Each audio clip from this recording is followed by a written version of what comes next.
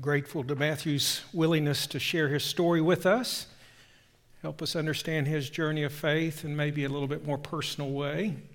Last Sunday, though, I asked you to think about your story. I asked you to think about 3 questions that might help you focus in on what your journey of faith has been or what your experiences have been. The questions, I'll put them up on the screen, I'll bring them back to your attention this morning, are rather straightforward.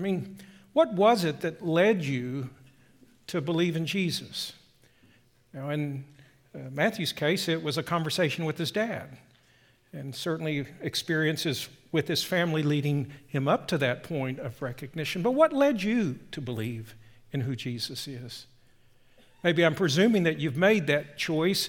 Some of you are here today, and maybe you're still thinking about, you're not sure what you're going to do with Jesus or how you're going to respond to him. Well, in my life, a point came where I came to see who Jesus is more clearly. And in Matthew's case, that was also his experience. And then as that happens, how did you respond to Jesus? It's not enough for us just to have some ideas about Jesus that might be correct. It actually involves us responding to him, reacting to what we come to see as true in him. Well, how did you respond? And as you have responded, and I'm hoping many of you have, how would you characterize your relationship with Jesus today? How are you relating to him as you move into the next 7 days? What are you going to do because of your relationship with Jesus? How we answer these questions help us share our story. And I hope you'll think through these questions and find the appropriate way to describe your own journey. But when I think about how I'm relating to him now, in the back of my mind is my heart's desire is to follow Jesus. It's to follow his lead. And we've been talking about that over the last 5 weeks through the series I entitled Rescue, where Jesus came so that he might restore life to us as we relate to him for who he is, as we follow him. There's been a passage that we've been reading throughout the series found in the Gospel of John, chapter 10, where Jesus lays it out. He describes himself as a shepherd, and he wants us to follow him as his sheep. I'm going to read the passage. Again, we've been looking at this. If you're with us for the first time, if you'd really like to go a little deeper into what are the meaning of these words, I would direct you to our webpage at noelfortworth.com. In the first message in this series, we talked about this passage. But I keep reading it because I want us as followers of Jesus to keep this in view, that we never lose sight of how we relate to him. Listen to what Jesus said. Truly, truly, I say to you, I am the door of the sheep. All who came before me are thieves and robbers, but the sheep did not listen to them. I am the door. If anyone enters by me, there's the emphasis on response. As we respond to Jesus for who he is, as we trust in Jesus for who he is, something extraordinary happens. He says, whoever enters by me, he will be saved. But that's just the starting point. And he will go in and out and find pasture. The shepherd seeks to lead us, and the flock follows him so that we find life in relationship to him. The thief, he explains, comes only to steal and kill and destroy. I came that they may have life and have it abundantly. Jesus adds, I am the good shepherd. The good shepherd lays down his life for the sheep. Jesus wants us to experience life in him. He wants us to follow his lead as the good shepherd. And my appeal to all of us is that we actively do that this week. But here's a question that I would have us to examine this morning. What happens when we falter? What happens when I fail to follow Jesus' lead? What then? I should perhaps state Sadly, I think some people have a misconception with regard to the whole Christian experience, that maybe they've been told or they've been led to believe that when you believe in Jesus and you start following Jesus and mark it down, you'll never fail. That's not true. I don't know a single follower of Jesus Christ who hasn't faltered. I don't know a single believer and follower of Jesus who in some way hasn't wandered away. Just because you trust in Jesus and identify him to be the one who offers life doesn't mean that you just magically begin to follow him. You don't. There will be instances where, for a variety of reasons, perhaps you choose to ignore his lead. Well, what do? What do you do when, not if, when you falter? To help us answer that, I want us to come back and focus a little bit more this morning on the experiences of one of Jesus' earliest disciples, Simon Peter. I want us, in our time today, to consider Peter's failure. Now, Jesus was the one that gave Simon the new name Peter, which means Petros, which means rock. I want us to consider what happens when the rock falters, when the rock fails. Throughout the series, I've urged us to be reading through the Gospel of Matthew. When we began in week 1, I suggested, let's just read a chapter a day, and slowly we'll make our way through the gospel. And if you've been doing that consistently, today we reach the end of it, chapter 28.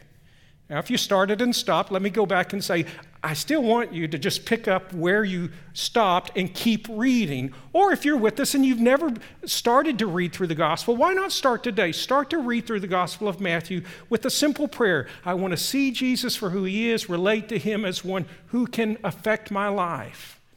But if you've been reading, I've been trying to highlight episodes in the life of Simon as described in Matthew's gospel. And in Matthew's account, there is an episode where Simon the rock falters horribly. It's recorded in Matthew 26. I'm going to begin the reading at verse 30 just to set the scene. Jesus had gathered with his inner circle of the 12 disciples to lay out for him that he's about to die. He introduces it symbolically during the Passover supper and introduces to us what we call the Lord's Supper. But following that emotional moment, Matthew describes how Jesus then takes 11 of the disciples, Judas had slipped away, takes the other 11 to the Mount of Olives. Pick it up at verse 30. And when they, the disciples, had sung a hymn, they went out to the Mount of Olives. Then Jesus said to them, you will all fall away because of me this night. For it is written, listen to the language of this, I will strike the shepherd, and the sheep of the flock will be scattered. But after, Jesus explains, I am raised up, I will go before you to Galilee. Peter answered him, though they all fall away because of you, I will never fall away. Jesus said to him, truly, truly, I tell you, this very night, before the rooster crows, you will deny me 3 times. Peter said to him, even if I must die with you, I will not deny you. And all the disciples said the same. Jesus was attempting to prepare the disciples for what they were about to experience. He was attempting to prepare Simon. A few hours pass. They're in the Garden of Gethsemane. Judas brings the authorities into the garden so Jesus could be arrested, betrays Jesus with a kiss. John's gospel tells us Peter tries to intervene. I think, in a sense, he's trying to live up to his earlier boast. I'm willing to die for you. So he took a sword as if he was going to single-handedly fight off those that were trying to arrest Jesus. He swings the sword and cuts off the ear of the servant of the high priest. Jesus confronts Peter and tells him to put the sword away, that this isn't the way this is going to be resolved. Then proceeds to heal the servant, restoring the ear to his head. Well, the disciples disperse. They're in a panic. Jesus is arrested. Simon, unlike the others, though, follows behind at a distance. I can't help but imagine still that he's replaying what he said to Jesus. Everybody else will leave you. I'm not going to leave you. I mean, he tried to step up. He tried to defend Jesus, and now he's arrested. And so Simon, at a distance, just trails behind until they reach the destination. And then he enters in.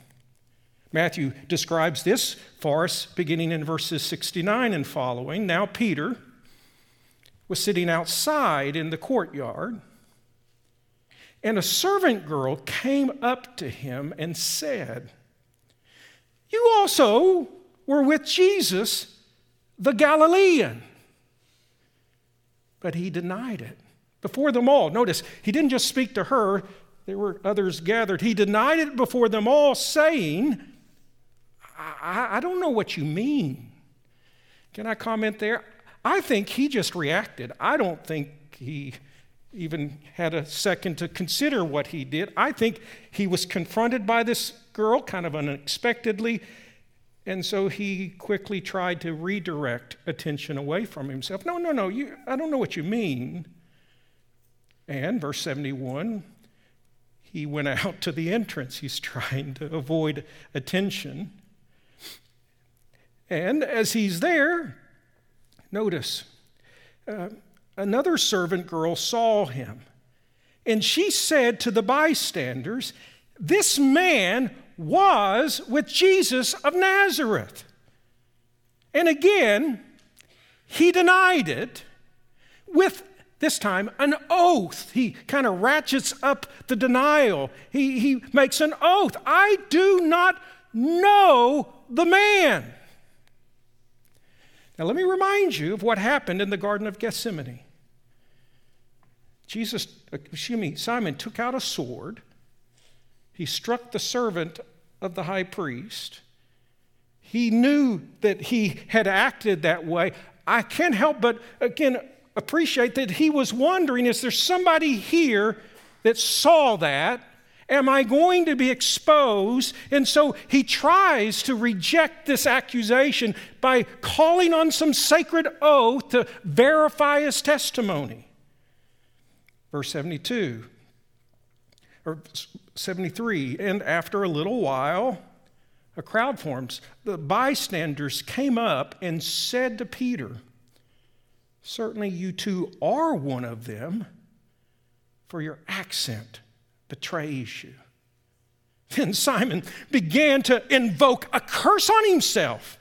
He began to swear, "I do not know the man. I do not know the man. I do not know the man." He could not be more adamant. And immediately, the rooster crowed. Now, Luke's gospel gives us a further insight into this scene. It describes how apparently at this point, maybe Jesus is being brought across the courtyard. This is how Luke describes it immediately while he was still speaking. While Simon is denying that he knows Jesus, the rooster crowed. Verse 61 of Luke 22, and the Lord turned and looked at Peter. Before we go on, think with me. What do you think Simon saw in Jesus' eyes?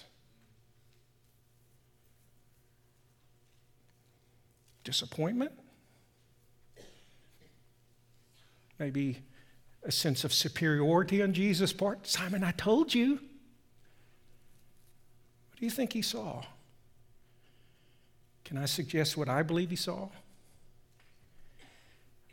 I believe when he caught the gaze of Jesus, what he saw in Jesus' eyes was love.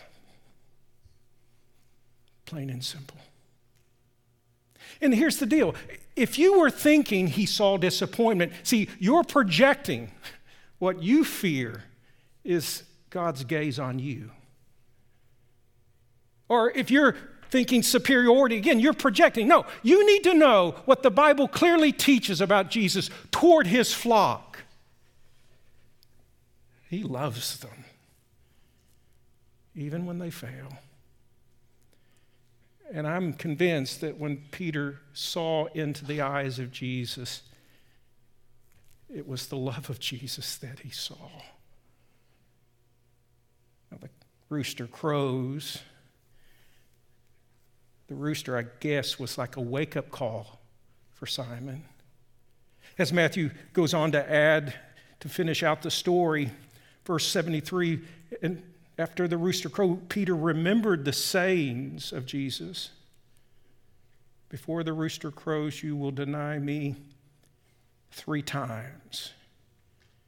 And he went out and wept bitterly.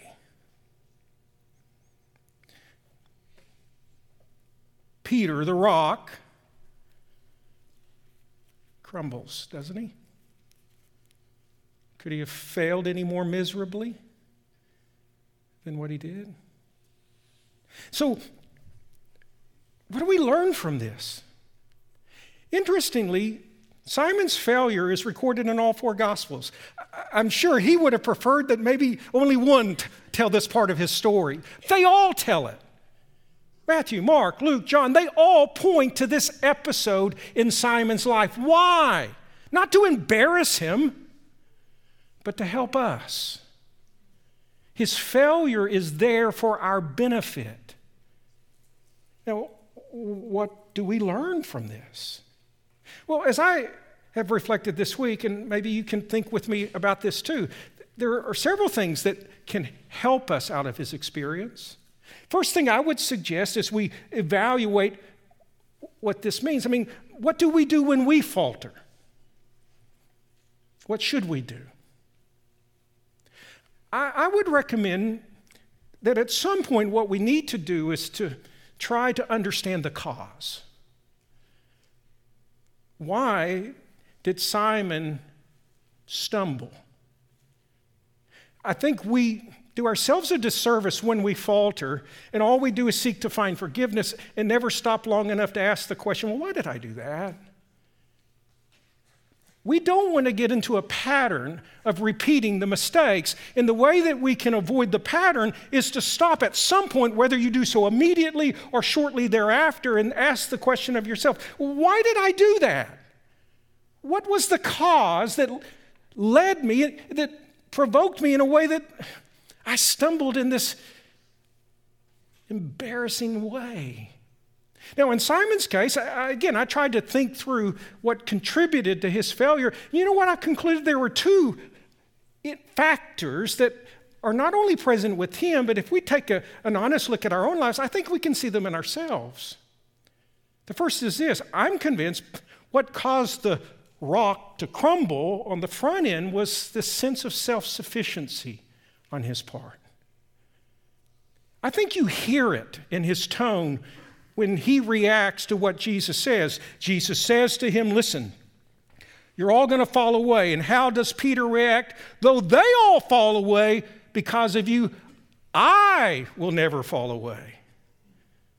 He puts himself front and center. Jesus tries to say, now come on, Simon, you need to step back from that. You're going to deny me 3 times. No, Simon isn't even going to listen to what Jesus says. He takes it up a level in verse 35. Even if I must die with you, I will not deny you. Simon thought he had what it took to deliver on his promise. Now, in a way, he tried in the garden to defend Jesus, but He got stared down by a little girl.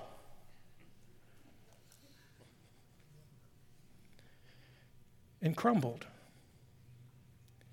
And I would suggest part of what contributed to that was this notion that he could handle it himself. Now, I highlight it this way because of what also happened in the garden. See, Jesus pulled some of the disciples aside so that he could pray, and he wanted them to pray. Luke tells us he gave them clear instructions. I'm reading from Luke 22:40. Jesus explained to Peter, Andrew, James, and John, this is what I want you to do. Pray that you may not enter into temptation. That's a pretty straightforward directive, right? You need to be praying for yourself that you don't enter into temptation. Well, Matthew tells us in verse 40 of chapter 26, Jesus returns after praying for a short while, and this is what is described. Verse 40 reads, and he came to the disciples and found them sleeping. But observe this. Instead of addressing them, he said to Peter, so, could you not watch with me 1 hour? And Jesus doesn't stop there. He then adds, watch and pray that you may not enter into temptation. The spirit is willing, but the flesh is weak. Jesus is seeking to help us understand something that's true of all of us. We don't have what it takes within ourselves to withstand temptation. We absolutely need the help and the strength that comes from God himself. And prayer, you see, is our attempt to come before the Lord in such a way where we might receive from him the inner strength that is his to do what's needed. But see, it's spiritually directed, isn't it? But Simon, for whatever reason, didn't understand that at this point. Do you? I mean, when you retrace your failures, to what degree can you sincerely say you were completely dependent on the Lord, you were turning to the Lord, you were seeking the help of the Lord actively, admitting your inadequacy? See, whenever self-sufficiency is present, it will always set us up to fail. When we think we can handle it, get ready. You won't. Thankfully, Simon eventually learns this. Now, those of you that finish reading through the Gospel of Matthew, maybe you're wondering, where do we read next? Why not start tomorrow by reading through a little letter that the Apostle Peter writes called 1 Peter. It's toward the end of the New Testament. You can look it up on the table of contents if you don't know where it's located. There are 5 chapters. Just read a chapter a day this week. And you can go on into, he has a second letter called 2 Peter. There are 3 other chapters that you can carry on. But I want us to read there this week because I'm convinced Simon learned out of his failure.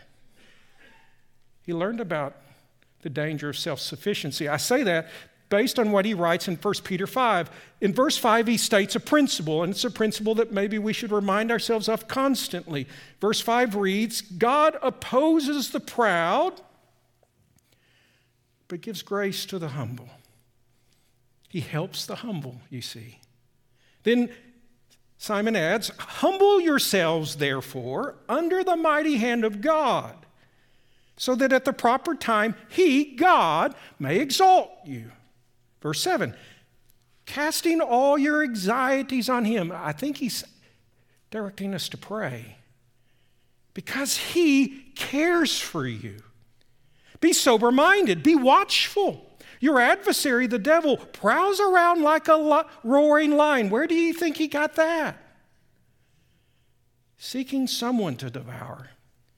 He had been devoured.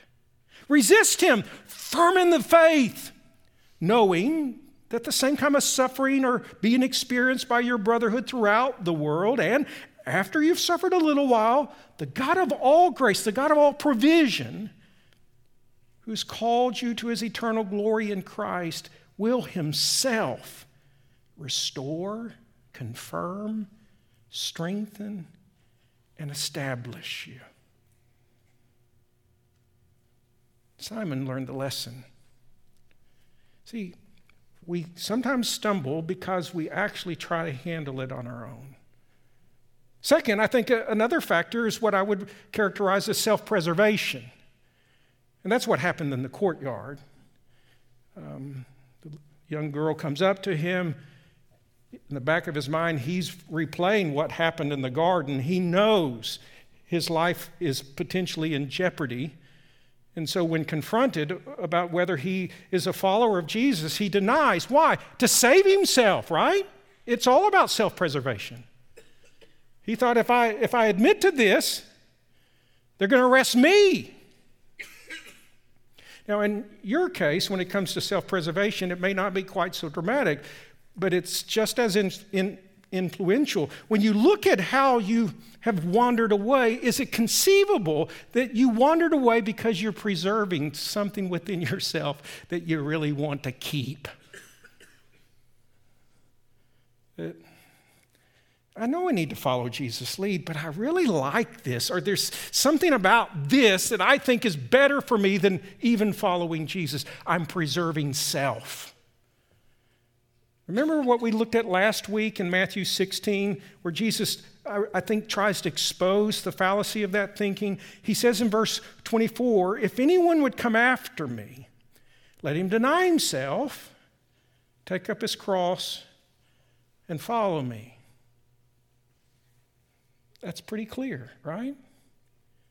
And we come after him because we know life is in him. Verse 25, for whoever would save his life will lose it, but whoever loses his life for my sake will find it.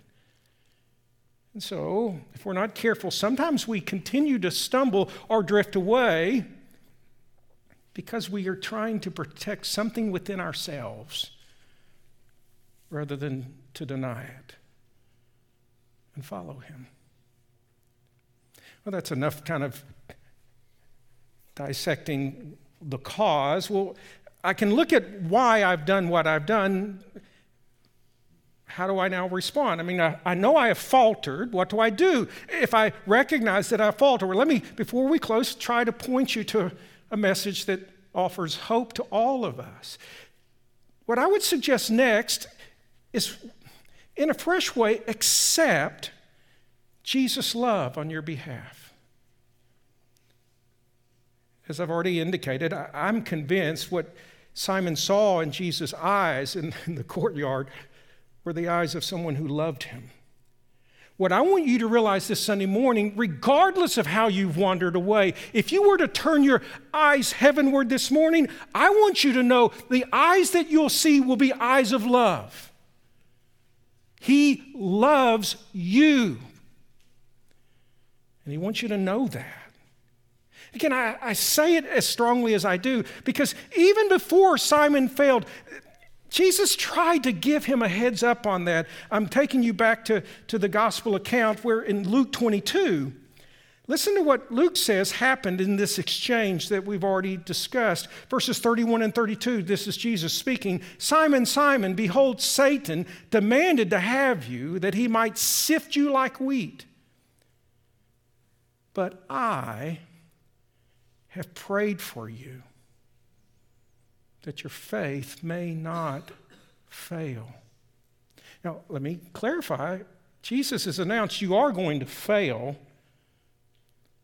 My prayer is that you're going to come out on the other side of it, Simon, that your faith may not fail. And when you have turned again back to him, strengthen your brothers. Is that not uplifting to you? Jesus, knowing what's about to happen, says to Simon, you know what? I'm praying for you. Why? I love you, Simon. I'm not going to let you go. I'm not going to let you go. And you should realize this morning, regardless of how you've wandered away, this Sunday morning, Jesus would say to you, I love you. I will not let you go. I'm praying for you. Yeah. He prayed for Simon. Well, the book of Hebrews chapter 7 verse 25 says, our high priest Jesus is ever making intercession for us, which includes you. I appreciate how Paul tries to lift our spirits when he says at the end of Romans 8, there's nothing that can separate you from the love of God in Christ Jesus. Nothing. So the love of Jesus is there. Will you accept it? And if I say, yes, I will accept it, now here's the deal. Will I then turn to the one who loves me? Let me finish by directing you to yet another gospel account, this one in the Gospel of John. We're not going to read it. You'll find it in John chapter 21.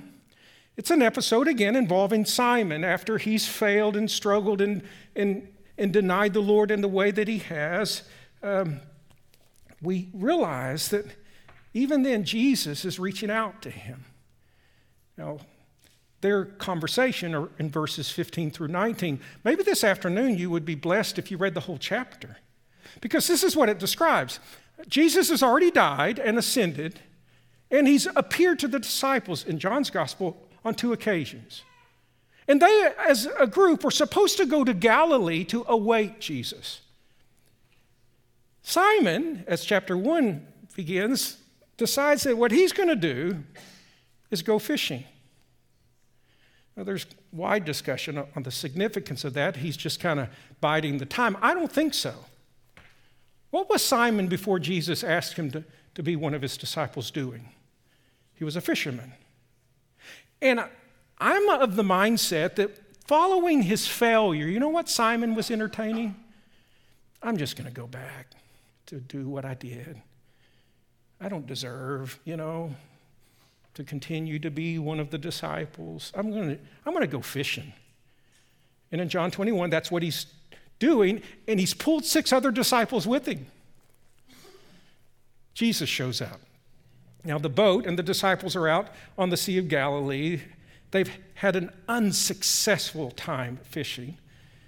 And someone from the shore calls out to them, "Children, have you caught anything?" They had to be frustrated because they hadn't. And then that voice from the shore calls out, "Throw the nets on the other side." Now, if you'd been fishing for hours unsuccessfully, you probably wouldn't think, "Oh, yeah, sure." But they did it. And their nets immediately filled. John recognizes it's the Lord and says so. Simon, hearing John, suddenly grabs his cloak, jumps into the water, starts to swim to the shore, reaches the shore, and Jesus had prepared a breakfast. And so when the others finally arrive, I'm sure a little frustrated with Simon, they had been struggling with the net. In fact, they had been unable to get it into the boat. They finally just had to pull the net full of fish to shore, and they counted. There were 153. It was a huge catch. But then they gather with Jesus at the fire. Now, what's going on here? Why has Jesus come to the Sea of Galilee? I would suggest to you it was to restore Simon. In my mind, he pulls him aside and they enter into a conversation, and that's what's described in verses 15 through 19. And as they begin to talk, Jesus raises a question. In fact, he raises it 3 times. Now, again, as I think about it, there could be any number of ways or questions Jesus might pose. For example, "Simon, why did you do that?" Again, kind of evaluate cause. Maybe it would have been a helpful discussion. Or maybe as Jesus could have asked Simon, "Are you going to try harder?" Now, that may be a question that one of us would have raised. But the question Jesus raises is actually the most important question for all of us to consider. In view of Simon's failure, you know what the question Jesus had to ask? It was this: "Simon, do you love me?" It was a relationship question. "Simon, do you love me?" Now, the first time Jesus asked the question, he says, "Now, do you love me more than these?" Some conclude from that maybe Jesus kind of stretched out his arm and was pointing to the other disciples, because it was Simon who basically pledged, though everybody else would turn away, "I'll be there for you." And he was kind of saying, "Yeah, you really love me more than these?" I wondered, though, if perhaps what Jesus was pointing to wasn't the other disciples, but it was the boat. It was the former life. Do you love me more than these? I'm not precise in knowing. I know he's trying to push Simon to take an honest look at his heart. One other observation, when he asks the question, he uses a word for love in the New Testament, which is the most noble expression of love. It's the word agape. It's the term that emphasizes a love that's driven by commitment, a love that is driven by the will. It's the expression of God's love toward us. Do you agape love me, Simon? Simon's reaction was, Lord, you know that I love you, but he changes the word. He uses another Greek word, phileo, which means I love you like a brother. Stay with this. Simon already boasted that he was going to be over and above in terms of his devotion to Jesus, and he failed. I don't think he felt worthy even to meet Jesus at the point of what Jesus was asking because of his failure. I can't say that I love you that way, Jesus. I love you like a brother. Jesus comes back at it. Well, Simon, do you love me? A second time. Still asking agape. Simon says, I love you, phileo, like a brother. The third time Jesus asked, and John records at this point Simon's heart begins to feel the pain of it. Why would he feel the pain with the third question? It's not hard to figure out. How many times did he deny him? 3. And this is beautiful. You know what Jesus does with the third question? He says, now, do you love me phileo, Simon, like a brother? In other words, Jesus says to Simon, I want to meet you where you view yourself emotionally at this point. Do you love me like that? And Simon's response, yes. Though his heart was heavy, being confronted with his past failure. When you look at this conversation, you know what Jesus is trying to do? He loves Simon just as he loves you. He's trying to help Simon refocus on the relationship that would lead him forward. In the language of John 10, he's trying to help Simon refocus his heart's attention on the shepherd.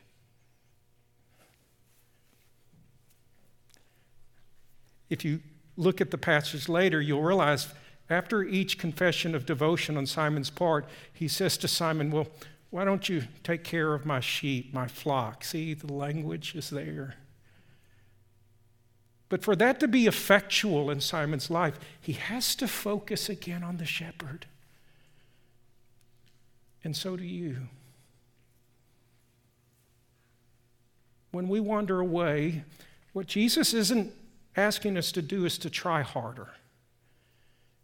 He's asking us to focus our hearts upon him, to let the shepherd lead us in and out. And as we refocus on him, he then will ask you to follow him again. That's how he concludes the conversation with Simon. He says to him, come on, follow me. And what Jesus is saying to someone here this Sunday morning, I'm not asking you now to go an extra mile. I'm just asking you to get up and follow me. Stop being self-sufficient. Stop trying to preserve your own selfish desires. Focus in on who I am and the impact I can make upon your life, and follow me. Just follow me.